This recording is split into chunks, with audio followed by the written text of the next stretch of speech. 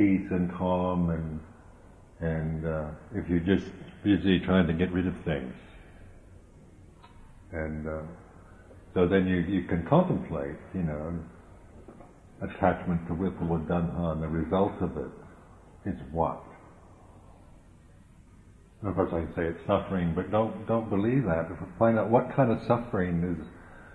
There's many different kinds of suffering. So what does it feel like? In terms of your own intuitive awareness, what does it feel like to always kind of push away or deny or trying to get rid of things out of aversion or fear, resentment. And then also be aware of when you really understand something and you just letting it be, putting it down out of wisdom. So you're not, that's where it's something that you need to know in a direct way.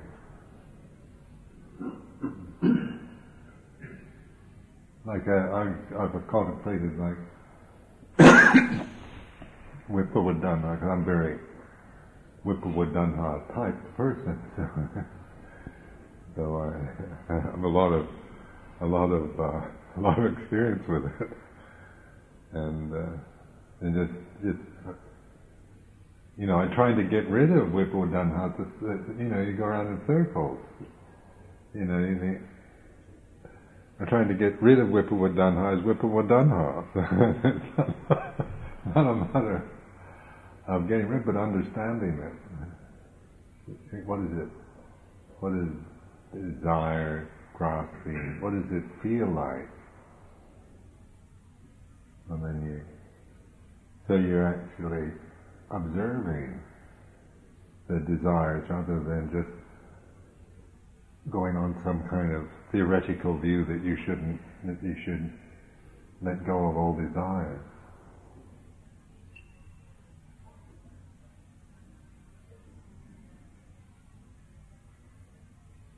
And then the Vipava Tanha, I get this image of, for me, my mind is always this pushing away from me. I had a strong image in my mind one time. I just saw myself going like this to life, always kind of pushing things away from me. And as a kind of general reaction. And I could just see almost visually, in my mind. I was just sitting there like this. I wasn't like doing that, but in my mind I could see myself just kind of in a state of tension, always kind of pushing things away from me. And I could see the suffering, the stress, why I get so exhausted and so stressed with if I was living my life always with this tension of pushing away. And that's just a very subjective kind of insight. But it was through investigating that, feeling it, what does it really feel like to resist everything or try to get rid of things, to not want things to be the way they are, trying to control everything. What does it feel like? And I could see how much of my emotional life was just conditioned on that. Just fear, resistance, not wanting to know, avoidance, denying things, defensiveness, getting defensive, rationalizing, justifying. And so you always, those kind of emotional habits are just creating tension in you used to wonder sometimes why you'd be so exhausted when you hadn't been doing anything all day. just sitting around it. But even in sitting around it, there's a lot of this denial and resistance going on. Feel more fatigued than climbing the Himalayas.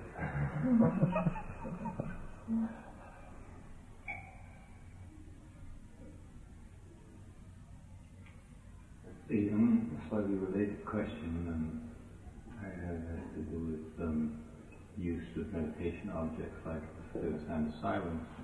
Because it seems to me that often when I use the sound of silence, I can turn towards it as an active Vipavatthana, as a kind of turning away from other things, and it can be, how to use. Do you see ways that can be both kind of reconditioning your aversion at the same time as, maybe being a more positive, kind of releasing yourself from the violence?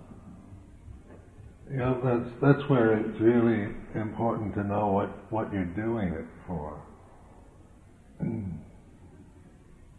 Because I've tried using sound of silence just as a way of getting rid of conditioned things. But then they tend to, it tends to, so that they still tend to keep kind of hanging in there, I found anyway. If I use Vipavatthana with the sound of silence, then it's like I'm actually attaching to these things I want to get rid of. So they kind of still around, and they keep kind of coming back, and you keep trying to get rid of them. So, but then I changed the attitude more towards seeing the sound of silence more like as giving space for those things. So rather than as something to annihilate, something to let them be what they are.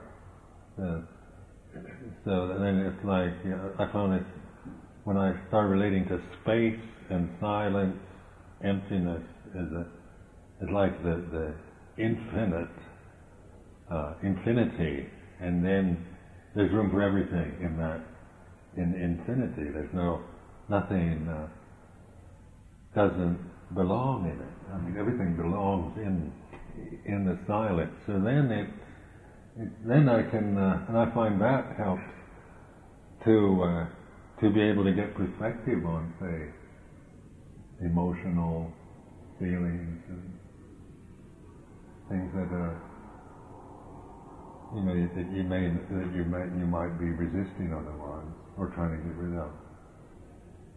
So it's like learning to look at it in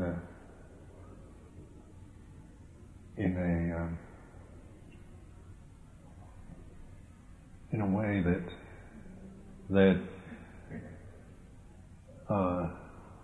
because it does work that way, I find, like the sound of silence, it's a background, so it embraces the conditions. So then I can actually, if I'm in whatever emotion I'm experiencing, then I can actually really feel that emotion in the silence of my mind. It's like it's no longer theoretical, it's very practical. So you're really feeling that, I stop thinking, because sound of silence helps to stop the thinking process.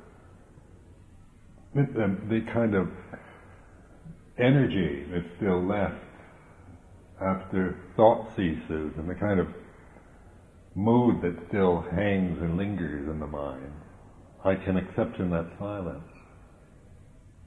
And so it's like a real acceptance of emotional feeling with perspective on it, with a patient, uncritical acceptance of it. Then you see it changes, it dissolves, dissipates.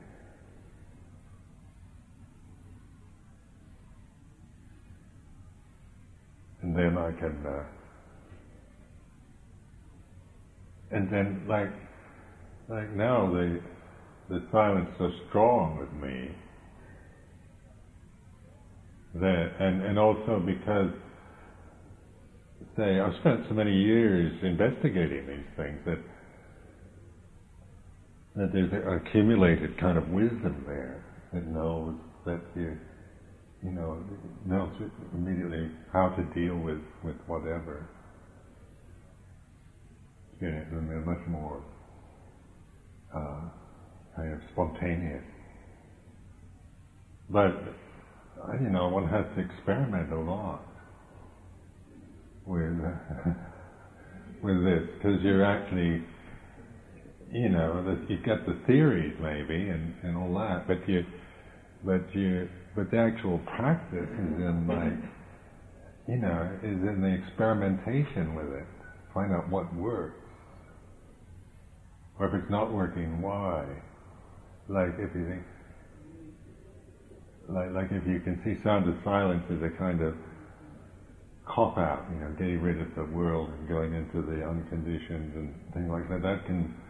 That can be another attachment, that idea that one is attached to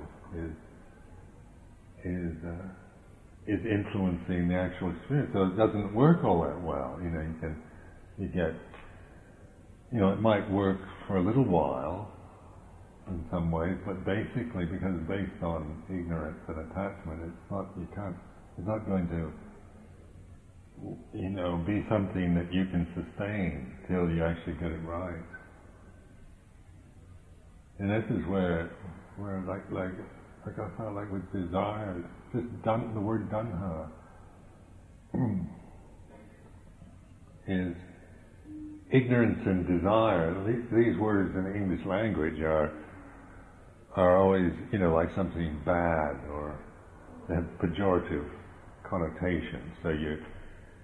So there's a kind of natural, a kind of reaction to thinking that get rid of them. You should get rid of desire and ignorance. So sometimes our practice may be motivated from the desire to get rid of ignorance and to get rid of desire.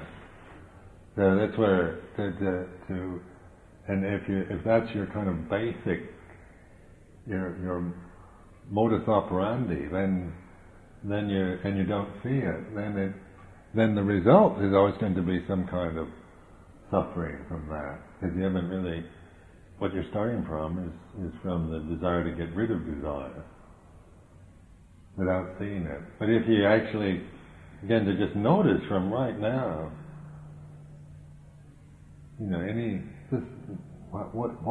what do I feel right now? And how do I regard meditation?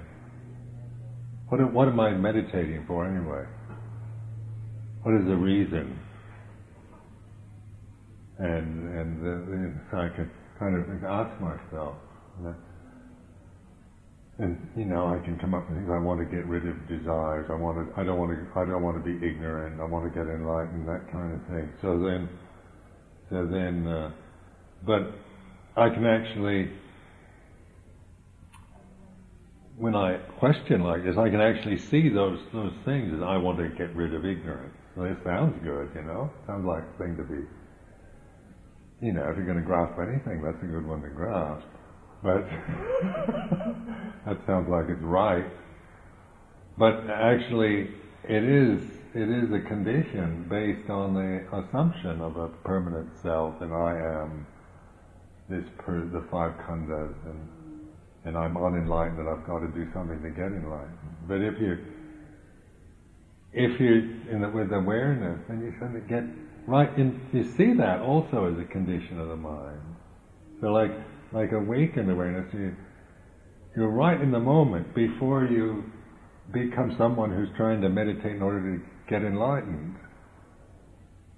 You see what I mean? So you're kind of you're in that's where the emptiness, or that pure state of pure awareness. You can even pick up on maybe your very altruistic motivations for being a monk or a nun. Which doesn't mean there's anything wrong with that, but with those motivations, but if blindly attached to, then no matter how highly motivated you are, it's going to end up in some kind of despair or disappointment as a result.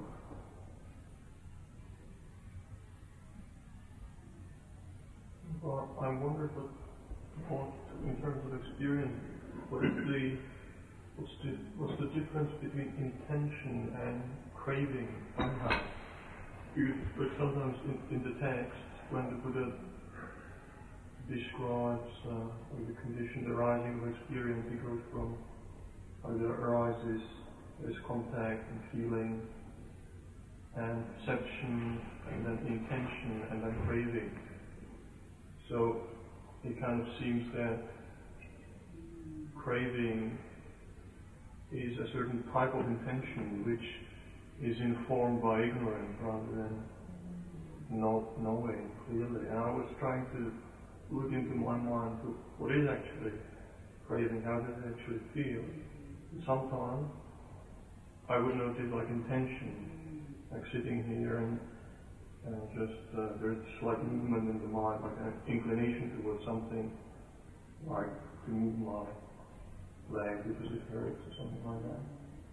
So this kind of inclination that you feel like intention. And then I would notice craving, and again, it's the same sort of inclination, but with like craving for sensory experience, wanting to go and eat something good, something that I really like. There would be the assumption accompanying this intention that is going to really satisfy me. And then that would not be the perception of impermanence. So I think what makes intention into craving is this accompanying assumption that that thing is going to be permanently satisfying past thing. Yeah, you can see that with, like lust gives it, it's like greed and lust, they give that impression of that when you get what you want, you're going to be really happy with it. And therefore, like lust and greed are very blinding because of that. Why even very intelligent people, when they get caught in lust, can do the most stupid things. Like President Clinton with Monica. And he's quite an intelligent man, and yet completely blinded by lust. Doing very foolish things.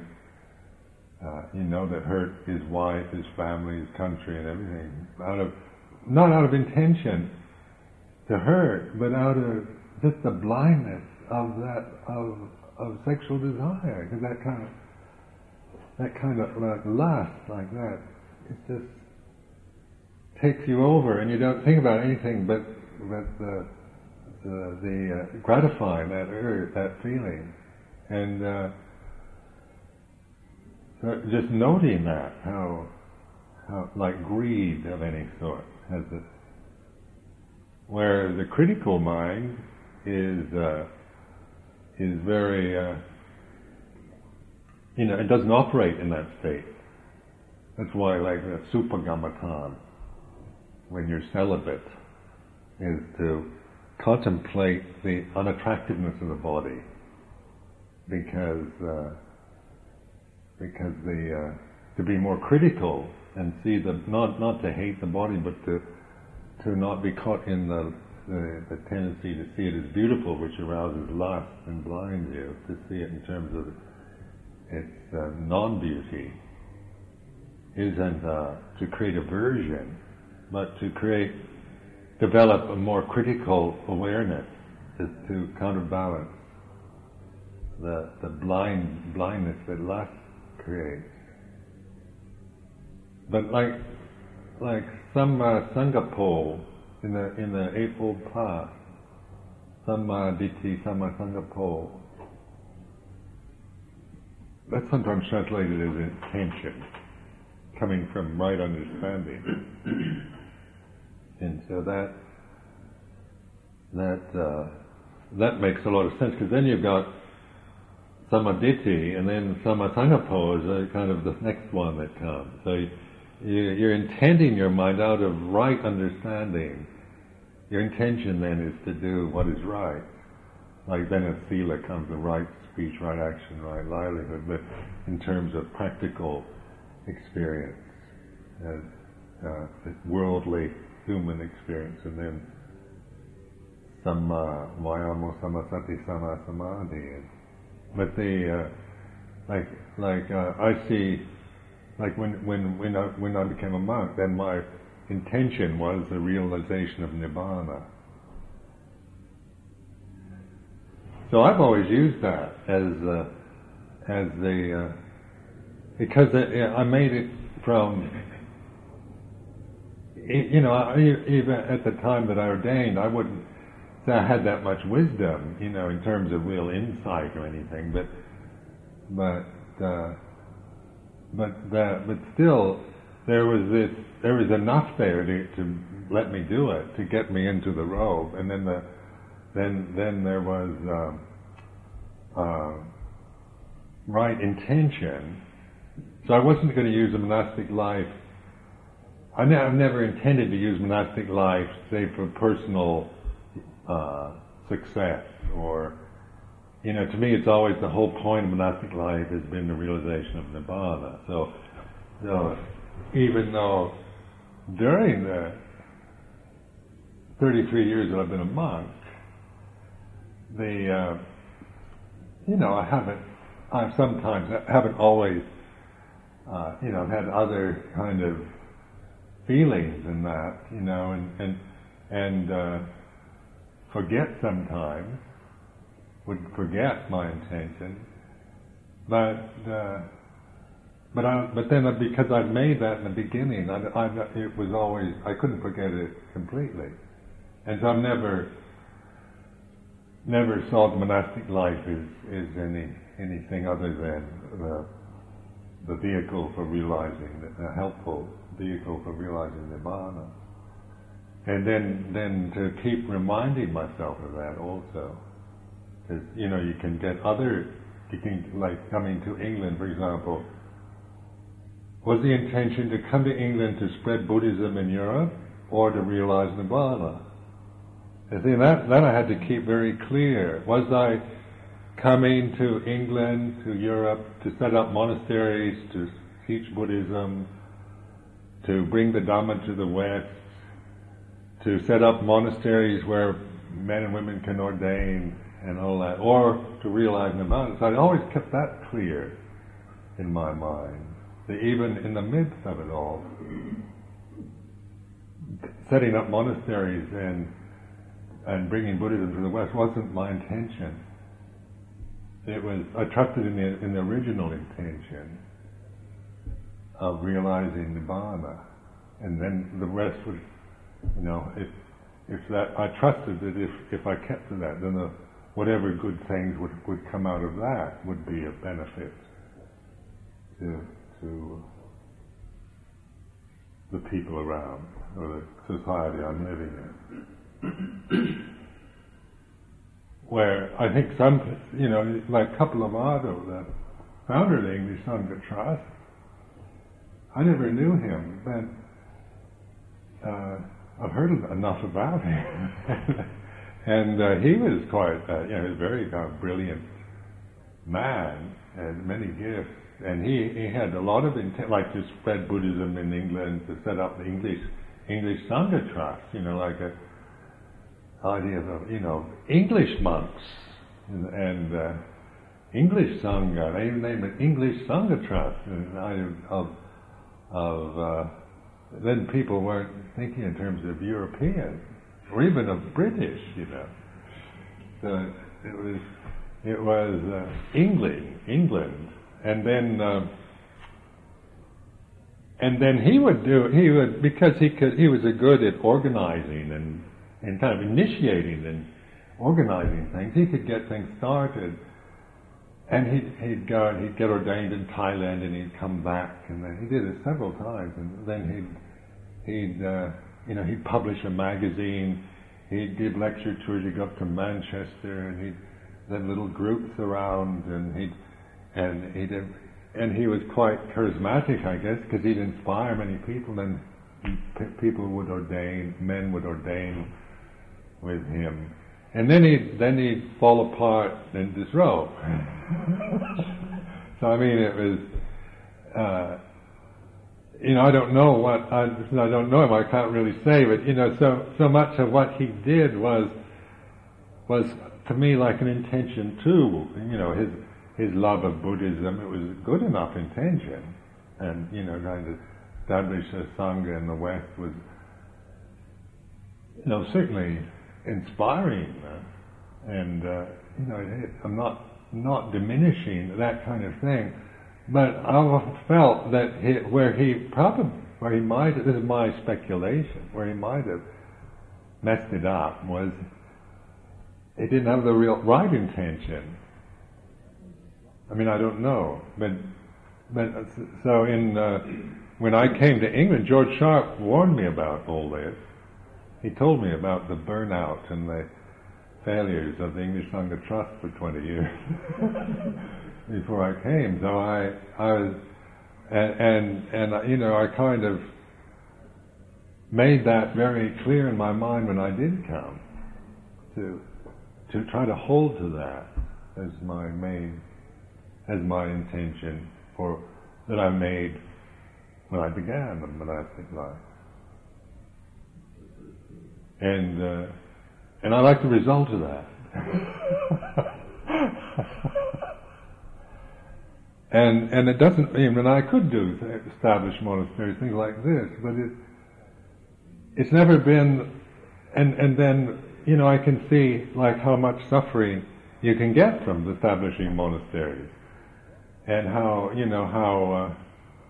when you get involved with other people, a lot of people, and you put yourself in a position like upachaya and ajahn and all these kind of things, how you're influencing people's lives so much, and it gets scary, because if it's just based on good ideas and altruism, then it really, it's quite scary on that level. But this is where you have to trust in that intention of realizing Nibbana. And because otherwise something in me would be quite, because my nature would like to I'm a hermetic type of person. It would easily, I would, sometimes really regretted doing this, coming to the West, and I really regretted it, and because of all the misery of it, and then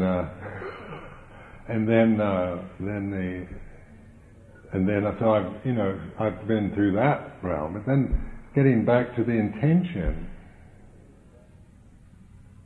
trusting in that, and keep moving in that direction, and keep learning from the experiences, from the mistakes and the conditions and the successes, and then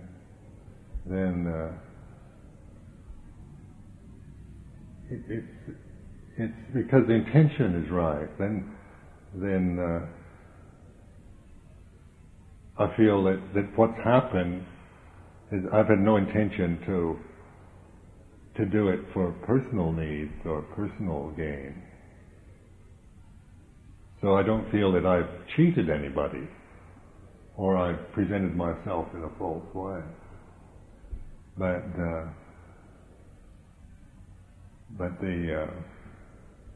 or that I've done anything, I've made plenty of mistakes, but that isn't out of That's more just through not knowing all the, just through the process of learning, learning as you go along.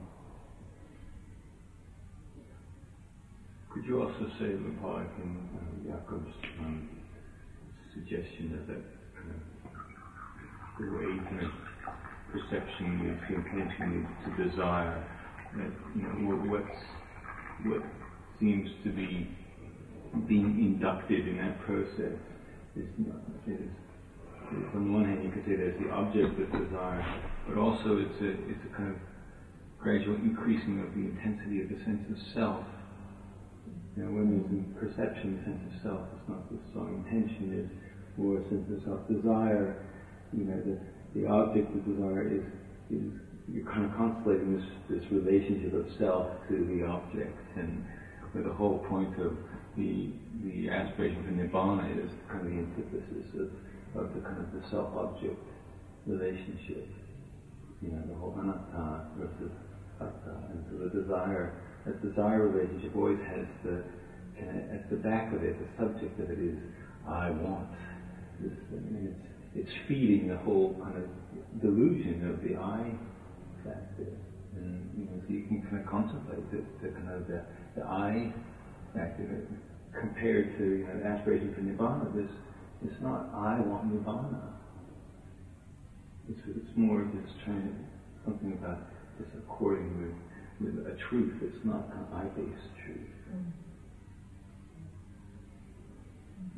So if you take that whole sequence of Sunyapata and you get into Upadana and birth, aging, death, the I factor is kind of intense down on the birth, aging, and death.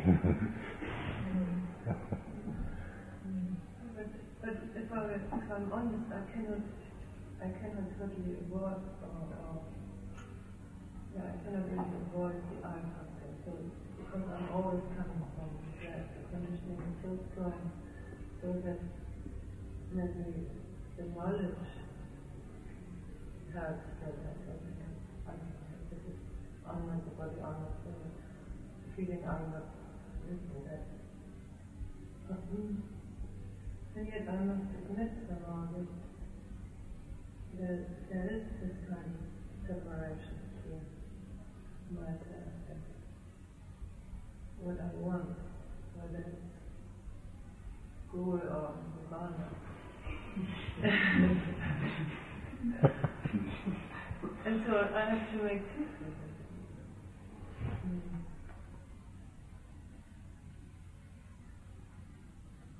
And then what we said about the sound of silence, that whatever comes up, we can bring to the sound of silence this kind of longing for something which comes from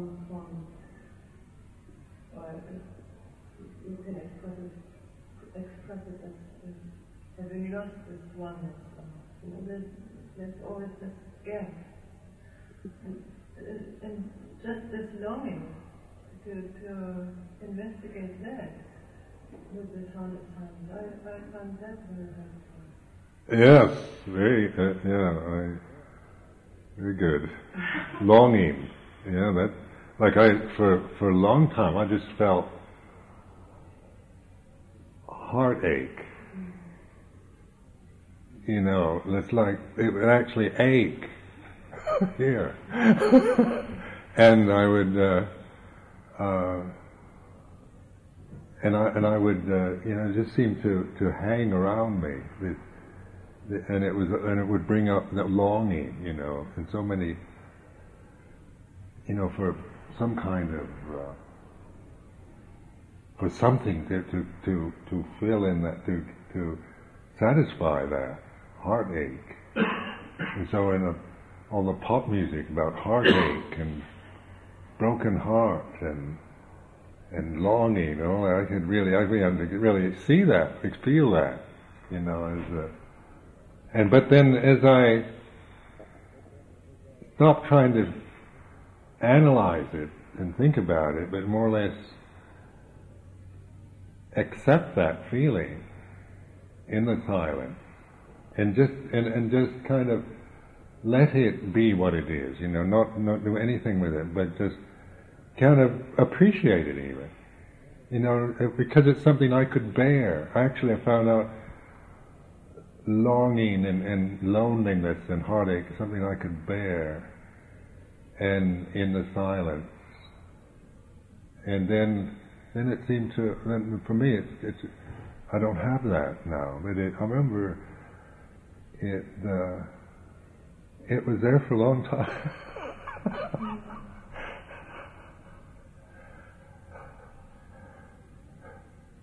I mean, because I used to be a very cerebral person, so I didn't even notice that. It was still probably influencing my behavior, but I never noticed anything below my head, really, very much.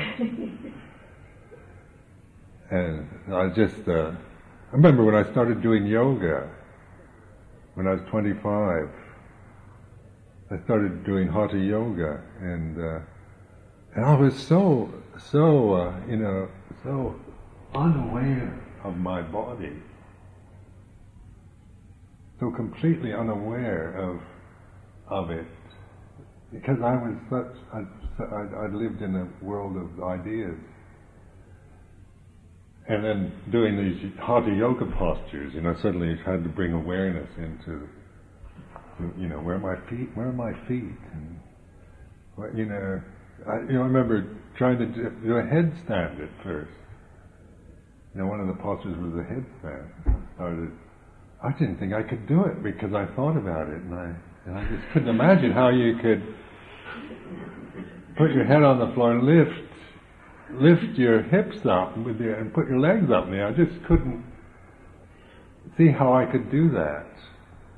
When I saw the posture, and then when I actually got into doing that, I found it was quite easy. It wasn't difficult at all, but I remember thinking, I don't think I could ever do that, and then being surprised just by doing it that I could do it. Or this kind of thing was bringing attention down to the physical aspect, but that on the emotional level, that was more. I wasn't very emotionally aware till I became a monk, where I started having to look at, emotional, and learning how to look at emotions was a challenge, because my tendency was to not want to be bothered. It was like finding that I didn't want to. I liked the Bhariyati Dhamma a lot, and I liked the silence. I liked the getting into tranquil states, but I didn't like a lot of my emotional feelings. So there was a lot of Viprava, just suppression of emotion. And that's where community life has been so useful, is it brings up all your emotions. You don't know how much you've all helped me.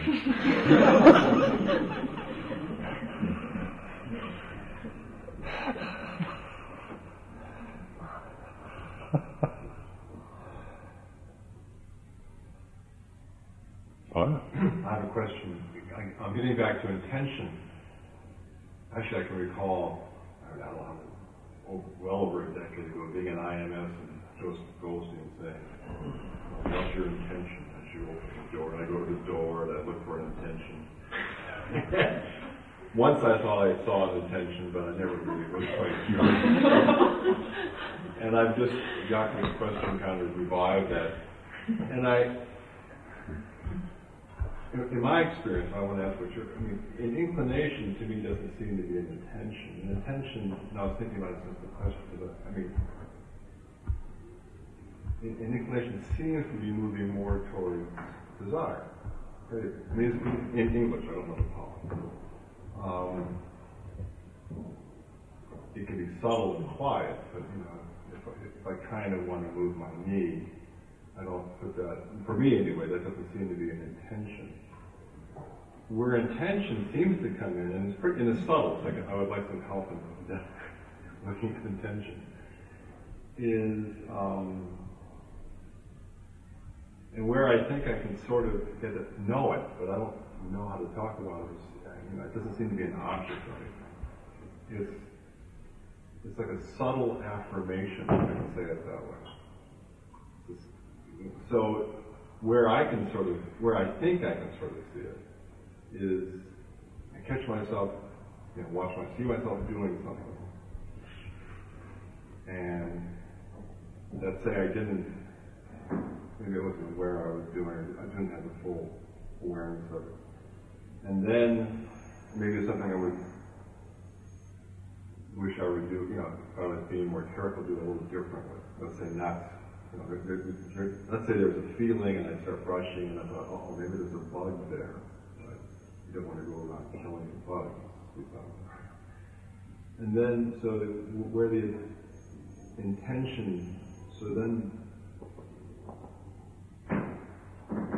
let's say I affirm, don't care.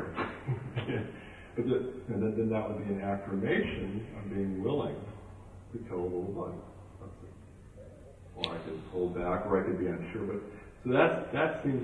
But there's no. I don't catch, at least myself. I don't catch any phenomenon, any mental phenomenon that I would call an intention. It's just like going from. It's just going from.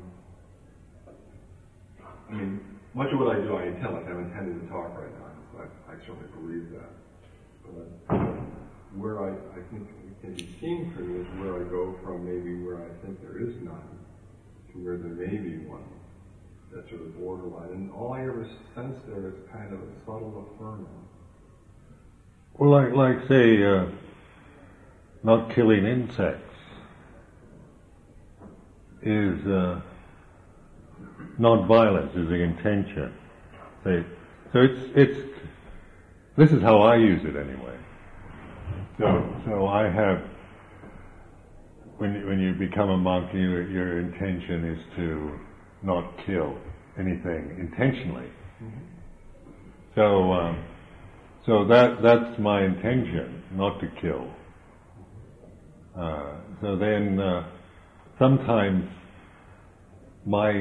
because my life on this planet is such that I kill something, but I have no intent. But I can see, like a mosquito or something, wanting to kill it.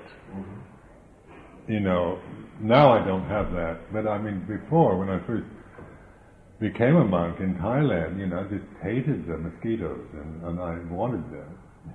I'd love to have had mosquito sprays and things and just get rid of them. So there was a desire to get rid of them, but because my intention was non-violent, then that would keep me from actually doing it. Even though I feel maybe the desire to kill them, I wouldn't because of my intention.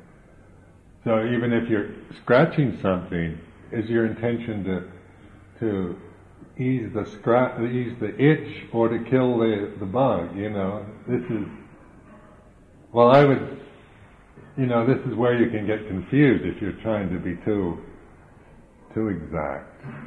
Or like in regards to eating meat, is your intention to eat, to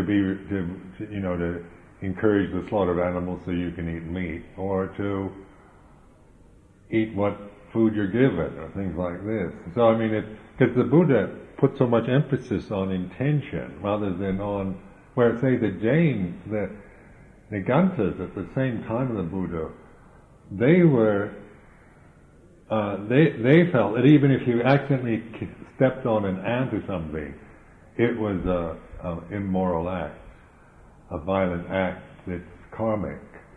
And so that's why the Jains would, they'd wear masks and they'd have to sweep in front of them. You can still see this in India, because they're so kind of obsessed with non-violence as a physical act, that you are, it's bad karma if you even accidentally kill something. And then it gets into, should you take antibiotics if you have an infection, or it gets down to where you can hardly survive because you're so worried about possible unseen insects or germs or things in the water. But the Buddha put it down always on a level of intention. So, like in Thailand, we'd strain the water with just some kind of coarse enough filter, like a cloth or something, and you weren't, if you could see anything in the water, things like this, and also to not, that thing was on whether you intended, a matter of whether it was sinful or demeritorious or whatever, was whether if you intended to kill the animal, and then you did, then if you desired to kill it, and then your intention was to kill it, you killed it, then that would be demerit, would be a black mark on your record, would be bad karma. And then that... I'm sorry. I was just trying to... I want to follow up on it, but I don't want to change the topic. It's the same topic. Okay. I was just going to say that, one of the ways that I've looked at the difference between intention is to see the difference between intention and attention. And one of the images that has come to my mind, which is sometimes helpful for me to differentiate, is attention is like the landscape of what one experiences. So, like, for example, when driving a car, one changes the landscape. One has sights or sounds or touch or taste. That's where the attention rests. But the intention is the directing of attention to certain areas. And so if you look at the difference between what one sees in driving a car and the actual driver of the car, then that's for me, it's a useful metaphor for the difference between these two areas of attention and intention. I was just trying to come back actually to the felt experiential difference between inclination and intention. And it seems to me you use intention in a couple of ways. I don't want to get big about it, but intention can be like, I intend not to harm any sentient creatures. Now I make that intention. I have that intention. Most of the time it's not part of my experience.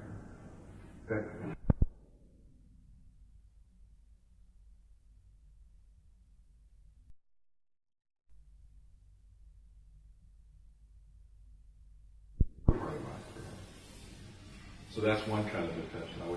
I would think that's what you mean when you say you came in with the intention to realize Nirvana. So most of the time you're not going around thinking you're trying to realize Nirvana. You're living your life, but that's the over. And then there's a kind of intention that one can experience in the moment. And it doesn't have to be the intention to realize Nirvana or, I'm not thinking of attention versus intention. I'm thinking of just intention, perhaps distinguishing it from inclination, or it's that little. Well, and it seems to me that it's just a subtle affirmation. Well, like the intention to realize Nirvana is the big intention. Yeah. For being a monk. Right. But I was asking about And moment. then say moral precepts. Say like the moral precepts in Vinaya is around action and speech, so that the intention, say, of Vinaya is the harmlessness, unselfishness,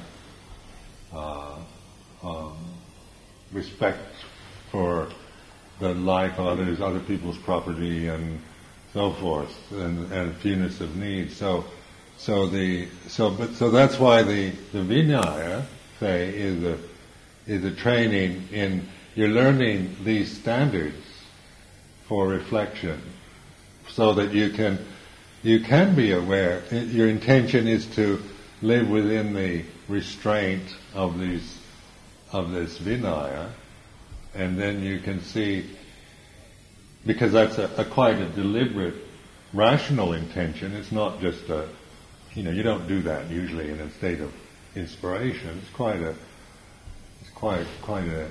rational thing that you're doing, and then it gives you, because of that,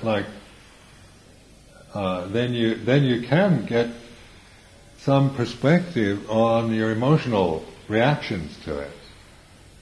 So, you can, because my intention is non-violent, doesn't mean I never feel violent, but it means that because of that intention I've made quite rationally, then when emotionally I feel violent, I have some perspective on it and try to refrain from acting on those violent impulses. You see, so, and then I can actually be aware of this violent feeling as in terms of Dhamma, and that rather than seeing it as in terms of self, rather than putting it always in the context of personal fault.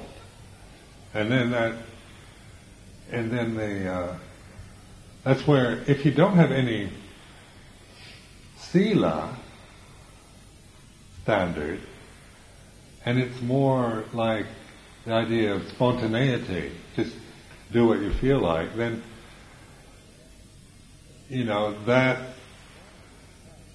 that I wouldn't try. I mean, I'm not evolved enough to work from that level.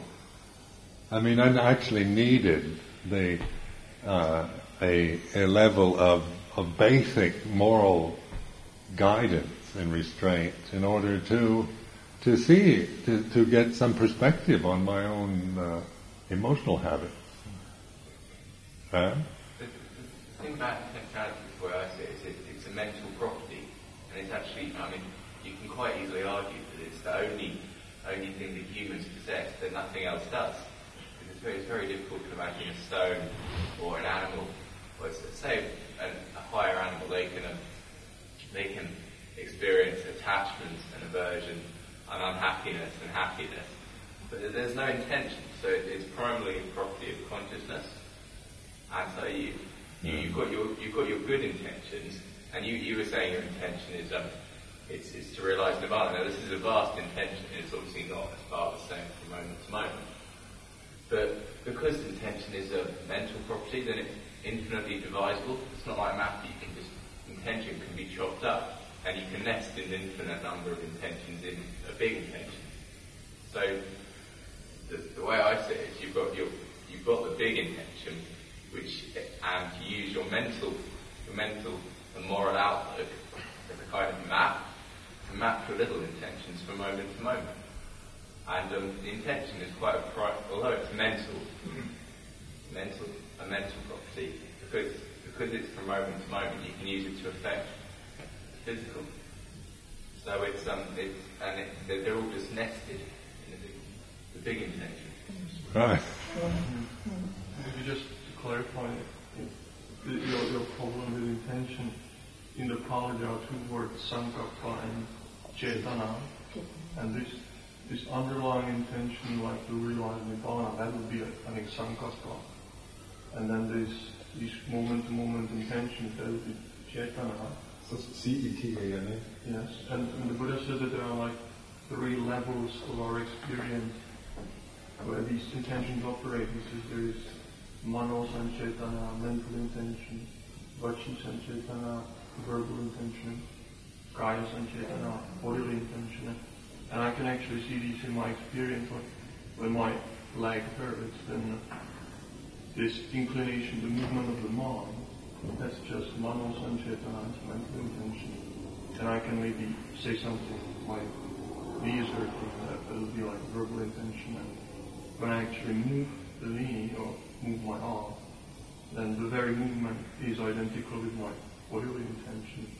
So like with the animals, I think even the tiniest creature which moves, they must have kaya sancetana, they must have whatever intention and consciousness of that. Right.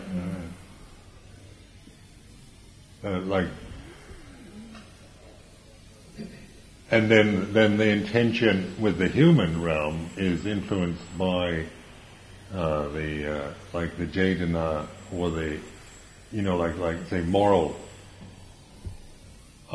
restraint, which animals don't. I mean, they're instinctual, but morality is definitely a human achievement. So you can, because we have the same instinctual nature as animals, basic instincts are not any different from most animals. But our Jadana is in terms of say Banadibata, that influences, because we certainly can feel like murdering somebody, but we don't. Now you can do it out of just fear of being punished. There's one in there. There's a kind of restraint that's made through punishing people if they do something bad, and so you're good. You refrain from doing these things because you don't want to be punished, and that's oftentimes what like the law system is based on. Capital punishment and putting people in prison and or hitting them or putting them, torturing them if they do something bad. But then, in terms of say, so you can control people through fear, which is still like a demeaning process. You're not bringing the full human potential into the light, but where the human potential is where you can decide, like to ask for the 5 precepts, so kind of saying, okay, give me the 5 precepts, please, ask 3 times, and then Banadibata is there, so refrain from intentionally, say on its coarsest level of murdering somebody, and then that influences your conscious experience, because it doesn't mean you're not going to ever have that feeling, but it means you're not going to act on it. Where if you've never, like, I remember seeing this Vietnam film called Return to My Lai, where they showed it here. The BBC made a excellent film about, in 1968, the American troops went into this village in Vietnam and killed everything in sight. Women, children, water buffaloes, chickens, everything, and then they just went on the rampage, and there weren't any kind of enemy in this village or any reason. There was no reason why they needed to do that in terms of that there was, real enemy there. And then, and that was such a shock, to the Americans who felt that their boys would never do anything like that. Then in 1988, the BBC went back to that same village and tried to trace the lives of some of the veterans that were involved in it. And it was very interesting just to see, like one veteran was an American black man who was sitting at a table and he had all these medicines on his table, and he was suicidal. He had a scrapbook of all the people, and he said every day the people that he's murdered come up and visit him in his mind, and he's absolutely bonkers, and he has to take all these drugs, and he's suicidal. He's trying to kill himself, and he said probably by the time this film is shown, I'll be dead, hopefully, And he said he could see the face of every person he killed. That was 20 years later. Then there's another man, an American black man, that was in that same theme, but he had some kind of moral perspective on it. So he said, I know killing's wrong, and I wasn't going to do it. so he had some kind of moral status in his mind, and he refused to participate in it. And then you could see the difference. 20 years later, this man was, a healthy-looking, happy kind of, a rather pleasant-looking person. You'd like to have him into dinner and that. The other one, you feel sorry for him. But this is a good example of just what some kind of moral, some kind of immoral integrity does, because we're all capable of doing atrocious acts. I can't say that I'm not capable of committing atrocious acts. I've certainly seen that potential in myself, but I would never intentionally do that, because for one thing, I can reflect on it, and also my aim is to realize Nibbana. And then I also can reflect on the results of just minor infringements of little rules, like in a monastic life. You suffer enough over rather trivial little things in monastic life. Imagine if you actually had to live with the memories of you killed so many people, and then also this is where what I feel is lacking in the international scene. It's always trying to kind of make agreements and kind of modus vivendi kind of compromises, but they're not. Morality is not an issue really, and so you see it. It's just you have kind of temporary truces, and it's about best you can get. But there's no kind of movement, and on an international level, to agree to raise the standard of moral commitment. And to me, this would be, point at, because this is the one of the great gifts of our humanity, is that we can decide not to kill. We can decide we're not going to intentionally kill anything. Where the cat, you can't apply that moral precept to the cats, because they can't make that decision. You can frighten them. You can spank them and hit them when they kill a mouse or something, and then they'll kind of maybe refrain from doing it when you're around. But that's not because they don't have the ability to choose that. And you see, this is one of the great virtues of our humanity is almost pushed aside for, say, material development and science and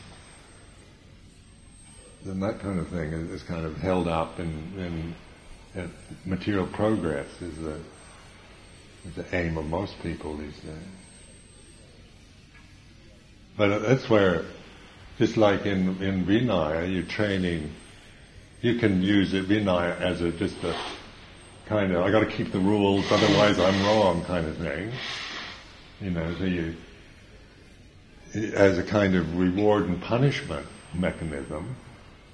And that's one way of looking at Vinaya. Or you can see it as a way of training, of using restraint and discipline, and that to be able to access your own kind of character tendencies and emotions, and learning to kind of surrender into the simple restraint of, say, Vinaya, just from monastic life. Just, like the good result of monastic life is where you just kind of rest in the simplicity of it.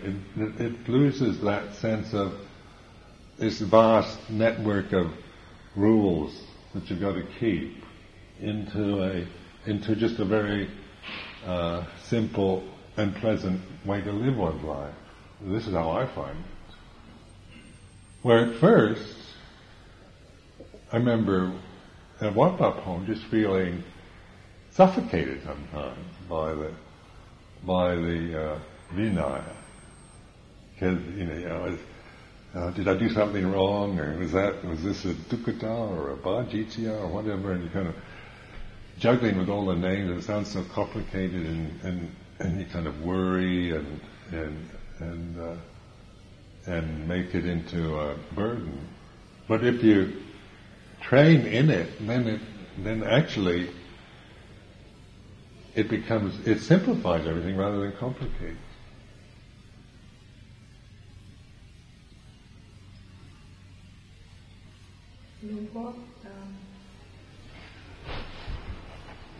When you enlist in the military, did you ever think, besides you want to travel around the world, what you mentioned, did you ever think that you support the military, the people who are going to kill the others? Did that idea occur in your mind? Of supplying things to the military? Well, during the Korean War,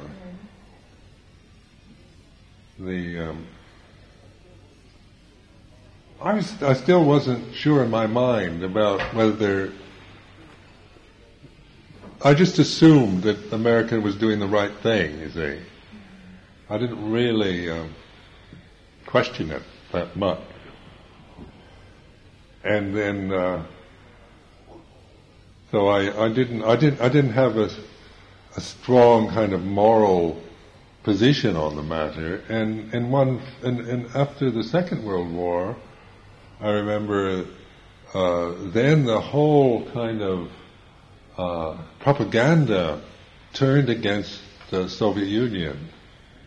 So then you were, and the whole aim of the United States was to stop communism. And so you had a lot of this feeling that America was there to stop this kind of invincible force called communism. So there was, even though I didn't believe it completely, I hadn't really come to terms with it. But when I did go in the military, I chose a non-violent way of being in the military. I became a medic, because then you didn't have to carry weapons, you didn't have to shoot anybody. You see, so if you were in those days, you could be, you could help people, and be in the military without having to get involved in the killing of anyone. So that kind of eased the kind of moral questions also, becoming a medic.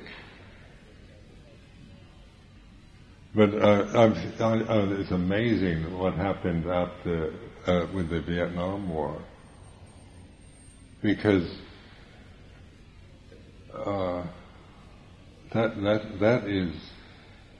that was the most interesting war, I think, because you could see, like the United States, it had to really question its whole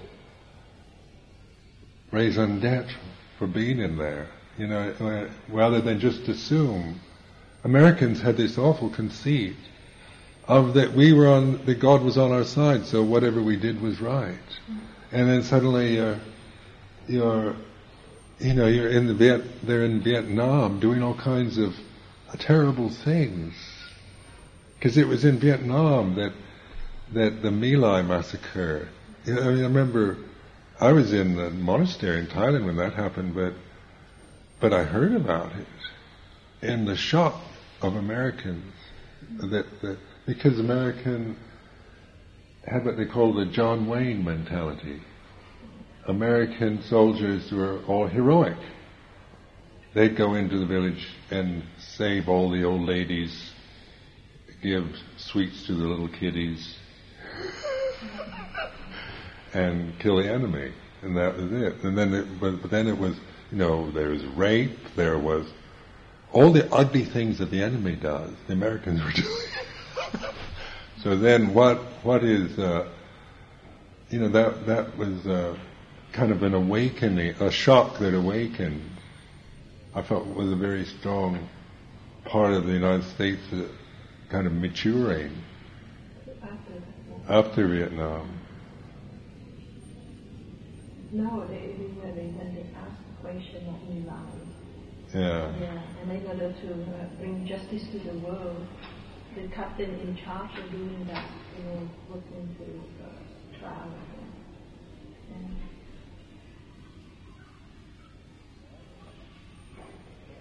And now you can be conscientious objector without any, like Vietnam War, there were American men were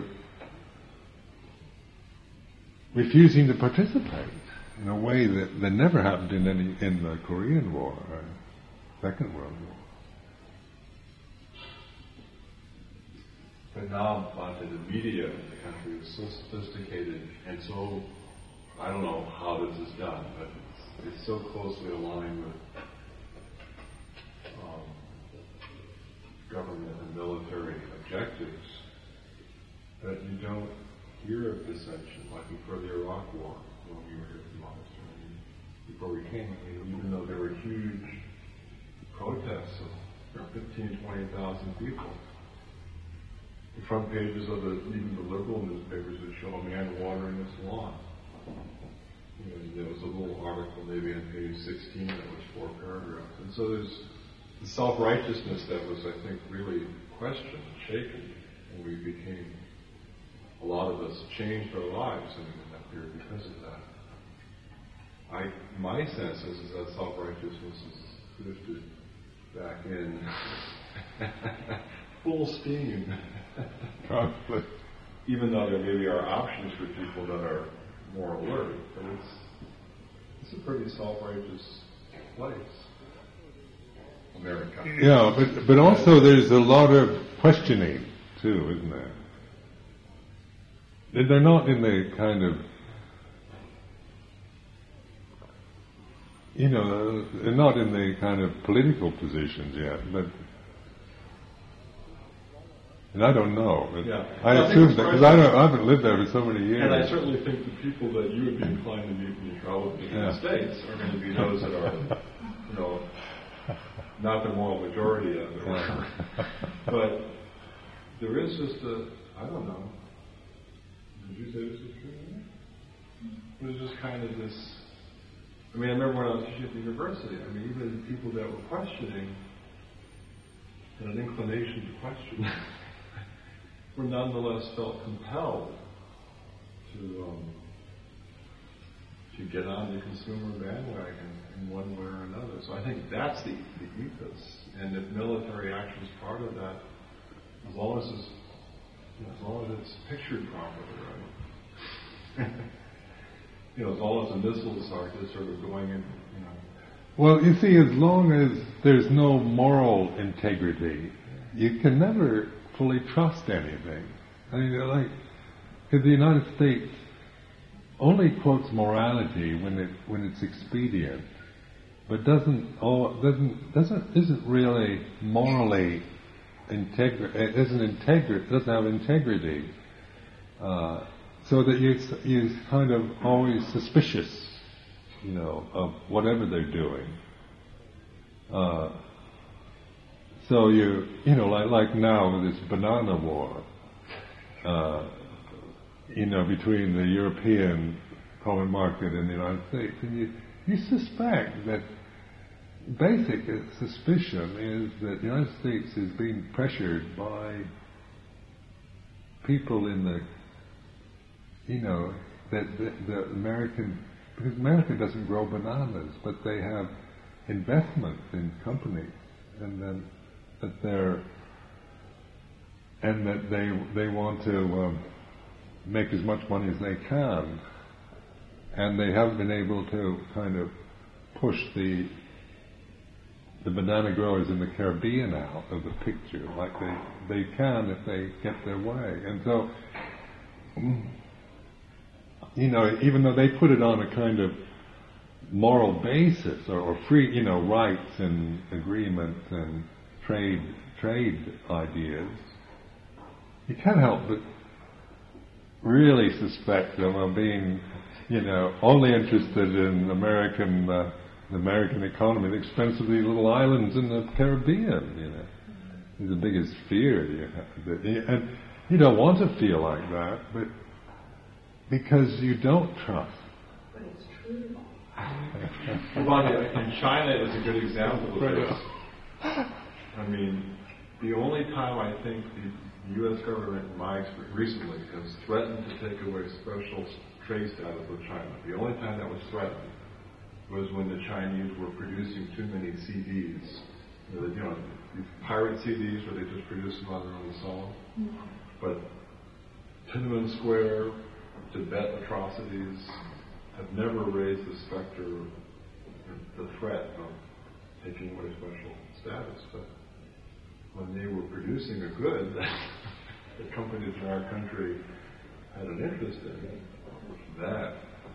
You see, that's where, like, a moral base gives you some standard.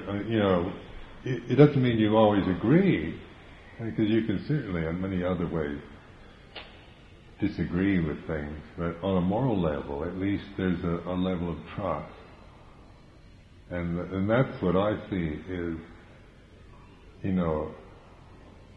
the way to progress as a global village or whatever terms you like to use.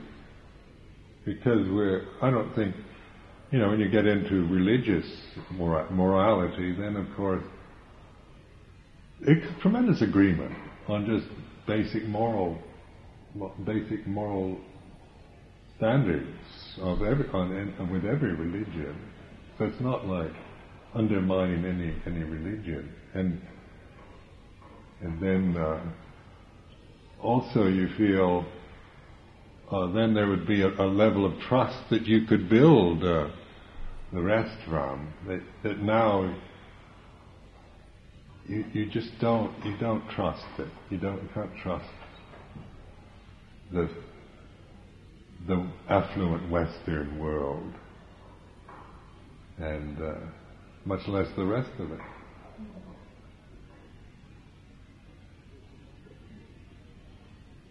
But but then morality, you see, in the Western eyes, is like morality's been presented in such a harsh way that it doesn't. It's a commandment, and you're punished if you're immoral. It's a kind of you're kind of forced into, morality has this sense of being pushed on you, and you're going to be punished if you're immoral, and you're going to be banished, put in prison. But like you can see, like for me, the Buddhist approach always seems so beautiful, where you ask for it, and your idea is that it's precepts rather than commandments, where you're not, God isn't commanding you to be moral, but you're actually asking out of your own wisdom to help live a moral life. You take the 5 precepts or whatever. Well, then that's like kind of a beautiful. That's putting the responsibility onto you. And you're suddenly kind of feeling, I'm now responsible for what I do, rather than I've got to do good because I'll be punished if I'm bad. It's so much more kind of dignified and kind of uplifting to take responsibility, isn't it? Than to just go through the actions of morality because you're afraid of being despised or punished or ostracized. And it's a kind of maturity, isn't it, where you recognize or you see the value of morality. You know, like in meditation, don't we? You just see the value of it. I'm not afraid of, I'm not keep being a monk because I'm afraid of if I become a layman, I'll just, get carried away with sex and violence and everything. So I better stay here to kind of protect me from it all. But because I appreciate the life, and because I'm taking responsibility for my life within this structure. And then there's a kind of dignity and self-respect generates from that. You begin to feel a sense of respect for yourself as a human being, as a man in this society, rather than a frightened creature that's hiding away in a monastery.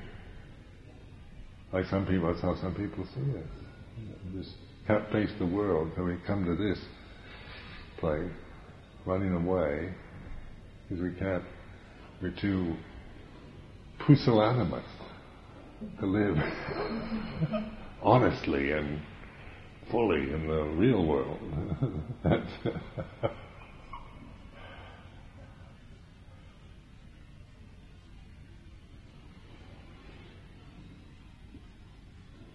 think, okay.